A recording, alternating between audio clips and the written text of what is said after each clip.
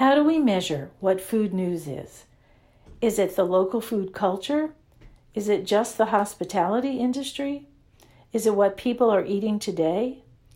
We talked to Ian McNulty, commentator on public radio and journalist. It's on Tip of the Tongue.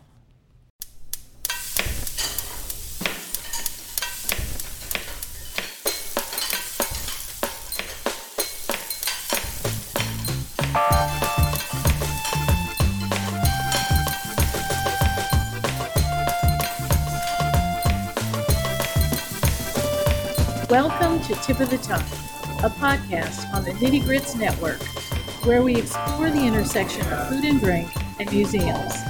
This is Liz Williams.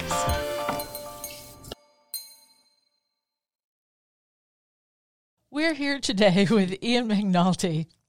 He is the food writer for the Times-Picayune and the New Orleans Advocate, and he's here with us to talk about all things. Hi, welcome. Oh, great to be here with you, Liz. Thanks for having me.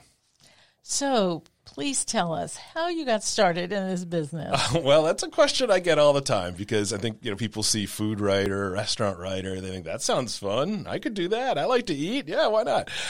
But Liz, I always have trouble pointing out any useful advice for people as far as a path, right? It's not like you take this course, you complete this internship, you do X, Y, Z, and you get here. Like, if you were in law or something like that, or even in general journalism, it's such a niche thing that we cover. Well, probably not every paper even has a food writer. Well, not anymore. Yeah, it's like a lot of journalism and a lot of the sort of the features areas of journalism. It's gotten a lot more condensed, but. For what it's worth, my own journey started out in regular journalism. I didn't start out following food. I started out just trying to build a career in writing. I discovered in college that I was told I was good at writing. I was rewarded for writing well in papers well. So I got out of college with an English degree thinking, okay, what now? So then I found a job writing for a small town newspaper in my hometown in Rhode Island, covering everything under the sun in that small town. Zoning board meetings, school board meetings, cops, you name it. Well, I moved to New Orleans when I was 25.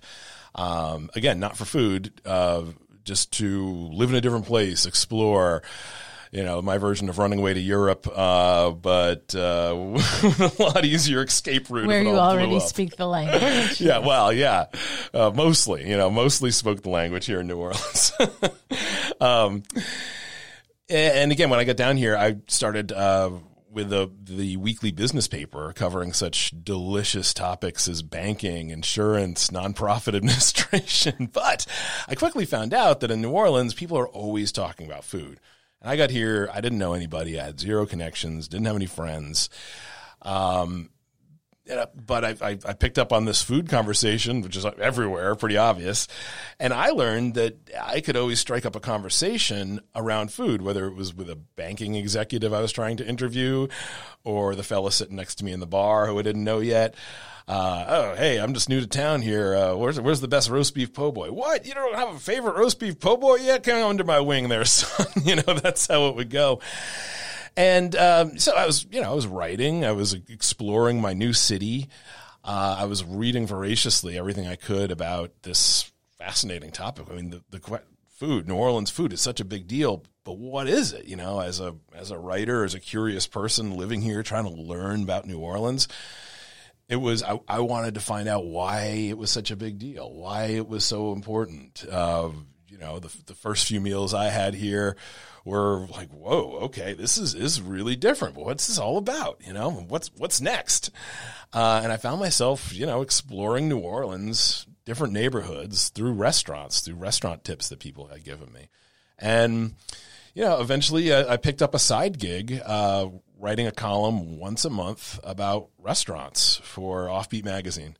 And this was in the early 2000s, and it was local music magazine. Yeah, with a food column. They had a long running food column. Their columnist moved out of town, and I'd been talking to them about doing some freelance work, and I got the nod for that. So that was the first entry into that, and then Hurricane Katrina hits. and everything's up in the air, right? Like every business is a big question mark. Of course, the daily paper, the Times-Picayune, never stopped, but for all the other smaller publications, when were they going to come back? Would they come back? What was going to happen? In that period, Gambit decided to come back early, and they, were looking to restaff. A lot of people had to move on, move away, didn't know when they were coming back. So I was back. I was back very, very early. And, I was a warm body in the right place for that job. And, with my admittedly very slim experience, they hired me on to do a weekly column for them. So now I went from writing a monthly column to a weekly column. And Liz, with retrospect, this is very clear. But at the time, this was such a pivotal time in New Orleans food, and such a gift is the wrong way to talk about something that happened after Katrina, right? But for me personally, I got to see the city rebuild its restaurant community and its food culture and really express its longing and its loyalty and its affection and its connection to food at a time when it was all up in the air, it was all at risk. So it was a very raw time, and this was... The whole identity of the city was at stake, and food was the best way to express it. That's right. That's well put. And so for, the first year plus, all we did every week was write about different facets of the food community, how they were faring, what their prospects were, how they're coming back, their successes, their struggles.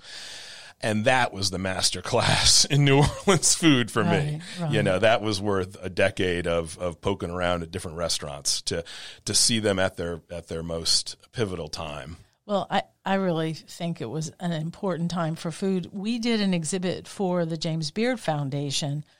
I think it was in March, I'm not sure, of 2006. I know it was 2006. It was their first award ceremony after Hurricane Katrina.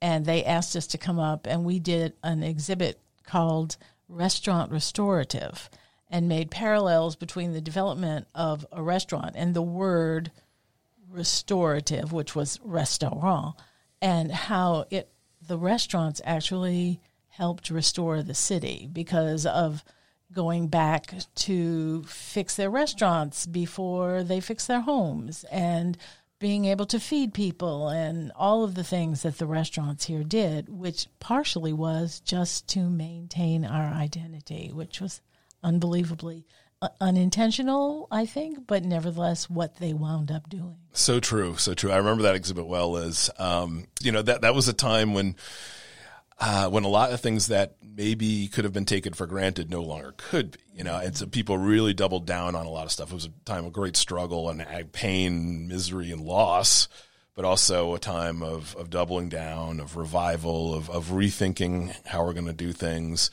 As a writer, it was an incredibly inspiring and educational time to sink into the city, into the community, really. I'd lived here for 6 years at that point. It was my home, but I really bonded with the place then through that time, right? And you're absolutely right. I mean, the rebuilding part after Katrina, there was so much attention on restaurants because it was this visible beacon, neighborhoods that were still in utter ruin, if the restaurant was back open in some kind of fashion, or was coming back, or had promising messages spray painted on the plywood over the windows, for crying out loud. I mean, that was progress back then. And the thing about Katrina was it devastated so much of the city, but not all of it. And some areas were able to come back quite quickly, and people got right back to it. I mean, there were restaurants that were serving food and doing their thing, getting back to hospitality within months, in the French Quarter, downtown, uptown, places that hadn't been badly flooded. Plus, people expanded their hours and did all kinds of things to accommodate all the people who were trying to muck out their houses and whatever, and they couldn't cook because they had That's right. no kitchen. And so be able to eat the food that was home to them, I think was really encouraging, even if they had to leave at the end of the day and drive back to some other town where they were sleeping. Right. Yeah. No, that was that. The conversation of New Orleans food never stops, no matter what we're going through. Right. I mean, it's a critical part of the cultural identity of the city, and so it responds. It's a lens and a mirror to all the things that the city goes through, that the community goes through. So you were writing for Gambit during this really pivotal time. Yeah. And then what other things were you doing? Oh yeah, all freelance. Yeah, I worked for basically anybody in town that I could get a gig with. No one of those jobs, was enough, of course. But put them all together. I had a pretty good freelance career. I had that running for about 8 years until big seismic shift in the media world here in New Orleans when the Times-Picayune, the parent company, the big conglomerate that owned all these papers, decided they were going to go the digital route and make the Times-Picayune no longer a daily print edition. Well, this sparked, like most just know, a newspaper battle with the Advocate coming in, getting local ownership. This Baton Rouge paper becomes a New Orleans paper. They eventually, through the years, acquire the other paper. Now it's one paper. Now it's that mouthful, the Times-Picayune, the New Orleans Advocate, NOLA.com. And lo and behold, I started with the New Orleans Advocate when they got their start in 2013. And so I joined a bunch of alums from the old Times-Picayune to try to build up this new newspaper that eventually became one with the old newspaper. And here we are with a very long masthead title. That's for sure.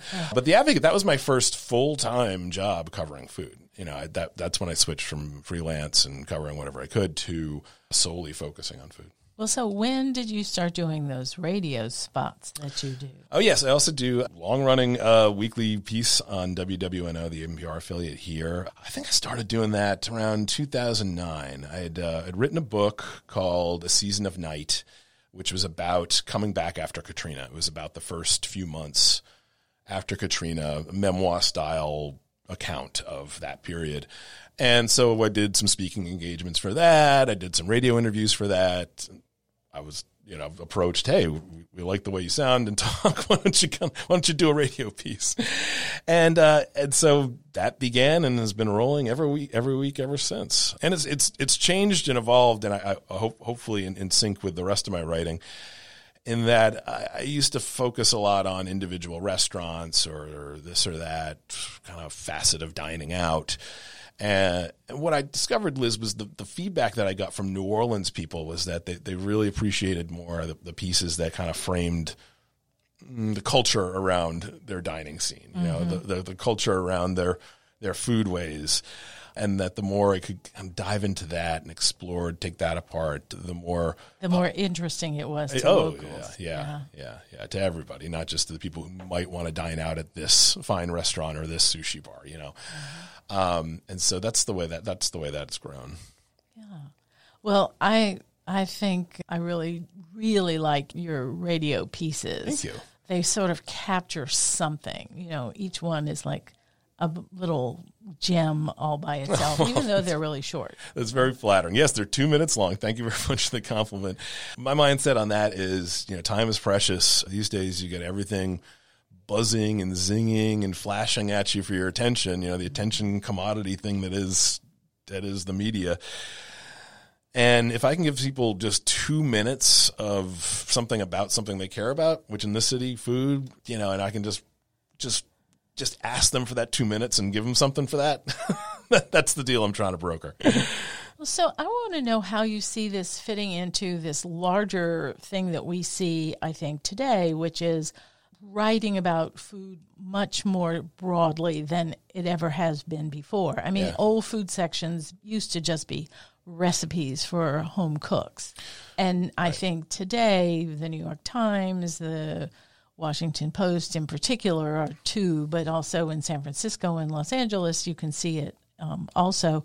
And I think nowhere like here, but there's a whole look at food systems, sustainability, in addition to cool hacks to cooking and all that kind of thing. So. Oh yeah, sure. No, you're absolutely right. I mean, yeah, it used to be just recipes for the home cook, and then like the restaurant review, and you've seen the coverage grow in a very positive way, in my opinion, to be much more inclusive. I mean, to have small mom and pops get coverage, to try to get behind the scenes of restaurants and how they work, the relationships with people, the people who work there, the people who are their customers, their suppliers. The way I look at it is, me personally, I consider my job to cover the food life of New Orleans, if that makes sense, right? The restaurants, the food, the thing that gets people passionate about it, right?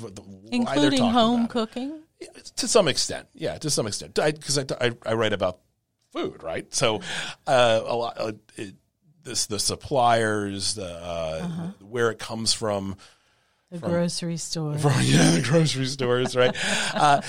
Again, it's like, think about this, like think about sports coverage, right? It's not just the X's and O's or who won, right? It's who's the coach, what motivates the running back, that receiver from 10 years ago, what's he doing now? I mean, there's so many different ways to look at that passion of sports. I consider it the same thing with our food coverage, and you put on different hats for it. You're a columnist over here voicing an opinion or talking about the pleasure of this restaurant. You're trying to be a business analyst over here. What's driving these trends in the business. You wear a real estate hat sometimes. We spend a lot of time in the restaurant beat writing about real estate transactions. Sure.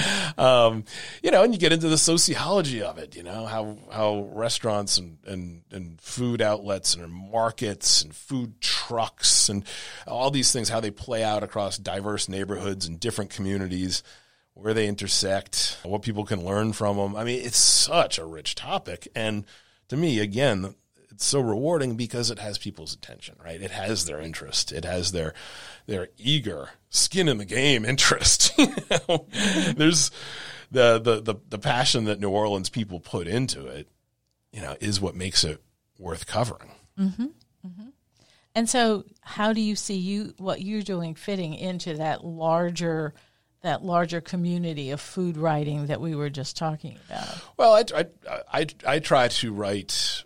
Well, I write for New Orleans people. Okay. Plain and simple. If people outside of New Orleans who have an interest in New Orleans read it, that's great. But my audience are the people who subscribe to our newspaper, who, subscribe to our website and who listen to the radio or watch the local news. I'm talking to New Orleans people. I want to learn things about things that they're passionate about and share that with them. And that happens in restaurants, that happens behind the scenes, that happens in marketplaces and shrimp docks. It's every time I set out for a story, I try to ask myself, okay, what did I learn? What is interesting about this? What would people want to know about this? What would be an interesting thing about this? Instead of necessarily, that's a different approach from just keeping up with the trends necessarily, or right. Which is important too. And people definitely like to know what's hot and what's next, sure. Where they're going to go next. That's a hot topic in New Orleans always. So I try to take a rounded approach, knowing that I'm writing for very different people. That people who can dine out at the fanciest restaurant every night, and people for whom going out for a nice lunch is still kind of a splurge. And the people that are looking for bargains, the people who are looking for the very best, the people who are interested in what's new, the people who want to remember the grandness of the places that have long been here.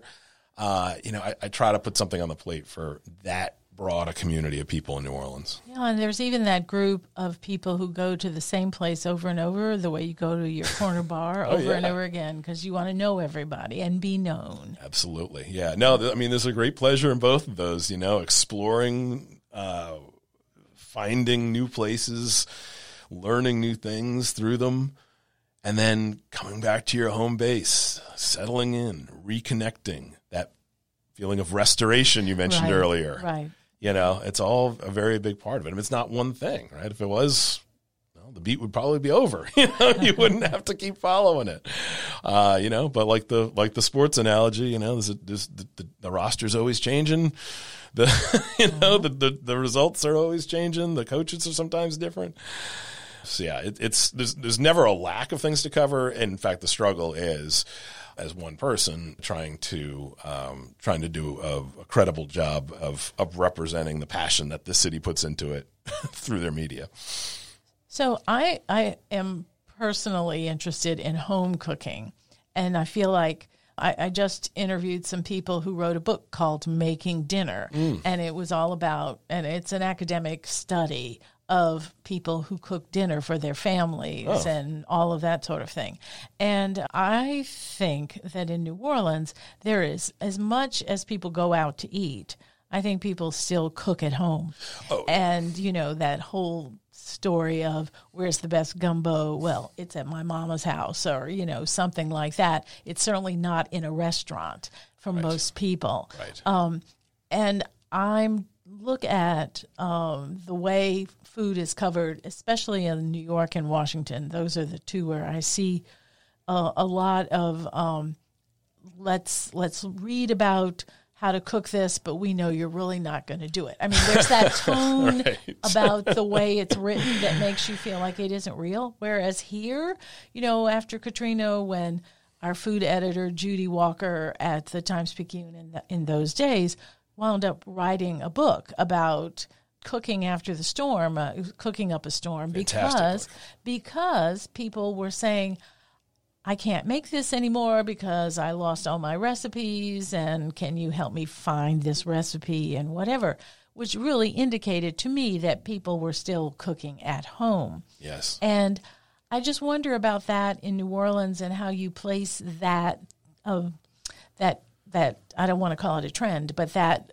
characteristic of our eating, and how it might reflect or stand up against other places. Oh, sure. No, it's the cornerstone of everything we're talking about. It's, quite frankly, it just shows that New Orleans has a cuisine. And this is something that actually took me longer than I'm proud to admit to realize. Talk about, New Orleans food, New Orleans dishes, that's a New Orleans recipe. No, New Orleans is a cuisine in the way that Italian food is a cuisine, It's its own thing, and the restaurants reflect it, but it starts at home. Right. It absolutely starts at home. It carries through our parties and our tailgate scenes and our get-togethers and how we mourn, how we celebrate. All of this is the food that's on the table. This is the food that is New Orleans, is to a larger extent Louisiana, and restaurateurs are brave in this town in a way because they're competing with every home cook, And there's countless stories that I've collect all the time of people who started restaurants, without any serious restaurant experience, but with a lot of home cooking experience, which is just usually not a recipe for success, right? Oh, you love to cook at home? Don't open a restaurant. But when we were talking about New Orleans food, people have this bedrock knowledge of the shared cultural code of New Orleans food from home. That's a pretty strong basis, right? And the thing about the great, for out-of-towners, you come to town, I want gumbo, I want jambalaya, I want boiled shrimp, I want crawfish boil. These are things that everyone does at home, right? I mean, this is not something that just lives in restaurants or is put out for tourists or is wheeled out once a year as a special holiday dish. I mean, this is a way of life in New Orleans homes, in New Orleans neighborhoods, and the restaurants are one avenue of that. Our traditional New Orleans restaurants serve the things that people have been eating at home for a long time. They do it a little differently because it's a restaurant, but it's the same basic code. Red beans on Monday, seafood on Fridays, So yeah, that's something I tell visitors too. If you're coming to New Orleans, you want to have an authentic experience, you're worried about being touristy, am I being touristy?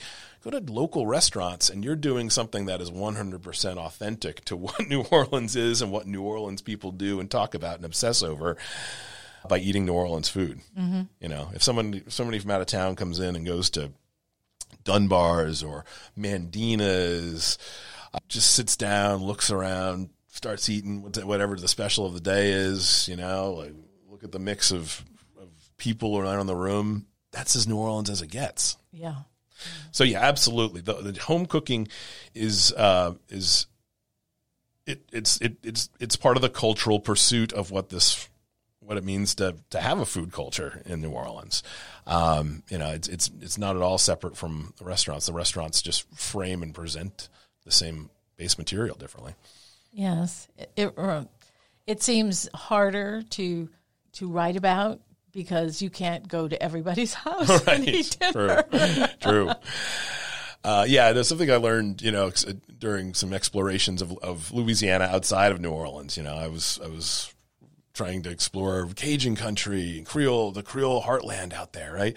And, you go to restaurants like, oh, this is great, terrific. But, every piece of advice I was getting is, but, you're not really getting the full experience until, like, you come over to somebody's house. I'm like, okay, what time is dinner? Is this on Sunday? What are we talking about? Please. I'll cut your grass. I'll do small tasks around the household. What do I need to do? You're absolutely right, though. No, it lives in the households. It does. Which, it's some people, when they go out to dinner, that's why they're looking for something different from New Orleans food. Yeah, that's right. Yeah, I think that's true. And so the other thing, too, that I think we do really well, unlike, say, New York seems to allow people to remain separate so that you can eat the world in New York. I'm not trying to say that it isn't a great food city, but it is not New Orleans because there's not really New York cuisine. Right. And so if you go to New York and you want a certain type of food, you can likely find it done by people from whatever country or region of some other country or micro region. They've come to New York and they're producing the food that they know. And you can enjoy it, which is a really special opportunity. But when you come here and you're from someplace else, we start to bring you in and convert you, and so that no food remains pure, and it becomes something else when it's here. Oh yeah, that's well put. You're right. The much larger cities, they're great food cities because of that. Just that. Immense plurality of it all. Yes. That any niche will find enough people to support it, right? Yes. And that's like thrilling to go explore. And, there's tons of money to support all these incredibly elaborate restaurants and then the street food scenes. I mean, that's what I get into when I go and travel to the cities. But when you come to New Orleans, yes, you're experiencing New Orleans food culture. Not that we have a lot of diversity and growing diversity, and I think that's speaks to the wide-ranging interest in food that New Orleans people have. Even for a city of our size to have really the incredible diversity of different types of restaurants that are available to us now. But the main conversation, the thing that makes New Orleans a food city, is New Orleans food. Right. So when you come here, it's. And it's not, to me, it's not just a collection of dishes, and it's not even the background of home cooking. It is the community around it. It is the fact that people have something that they share through New Orleans food, and they have a language to talk to each other about. They have this shared sense of identity, and even when they branch off from that and explore different things, they're still taking that with them, and they have that starting point in common. So that's the community part of it. You can talk to anybody from any walk of life, from any part of town in the city about food, about gumbo, about what they do for Mardi Gras, and it's going to play out very differently in different places, but we're still talking about the same thing, our love of New Orleans food. And if I eat gumbo at your house, I know that it's gumbo. Even when I know it's different from my gumbo, but it's still gumbo. And when you come to my house, you recognize that too. And I think that is one of the keys to the fact that there is a cuisine, that everybody's gumbo is different, everybody's jambalaya is different, everybody's red beans and rice will be different, but we still recognize what it is. And Yes. that is what keeps us connected. And it's a way of life. Like I said earlier, it's not something that's wheeled out for a special occasion or for a holiday, or this is what we do to celebrate New Orleans on this day, like, corned beef and cabbage for St. Patrick's Day or something, then once a year, right? Right. It's every day. Right. It's it's what we come back to. It's what we use to mourn, celebrate, welcome people, send people off. It's everyday stuff. It's a way of life. Yes. So thanks so much, Ian. I've really enjoyed this conversation. Oh, me too. A pleasure to be here with you. And thanks for letting me talk about my favorite topic. Mine too. Thanks for listening to Tip of the Tongue. We come to you from the Camellia Bean Studio at the Southern Food and Beverage Museum in New Orleans, part of the Nitty Grits Network. For more information on today's podcast, join the Tip of the Tongue podcast group on Facebook. Please come by when you're in New Orleans and don't forget to subscribe to our podcast, wherever you listen to podcasts. If you like it, let us know in the comments. This is Liz Williams.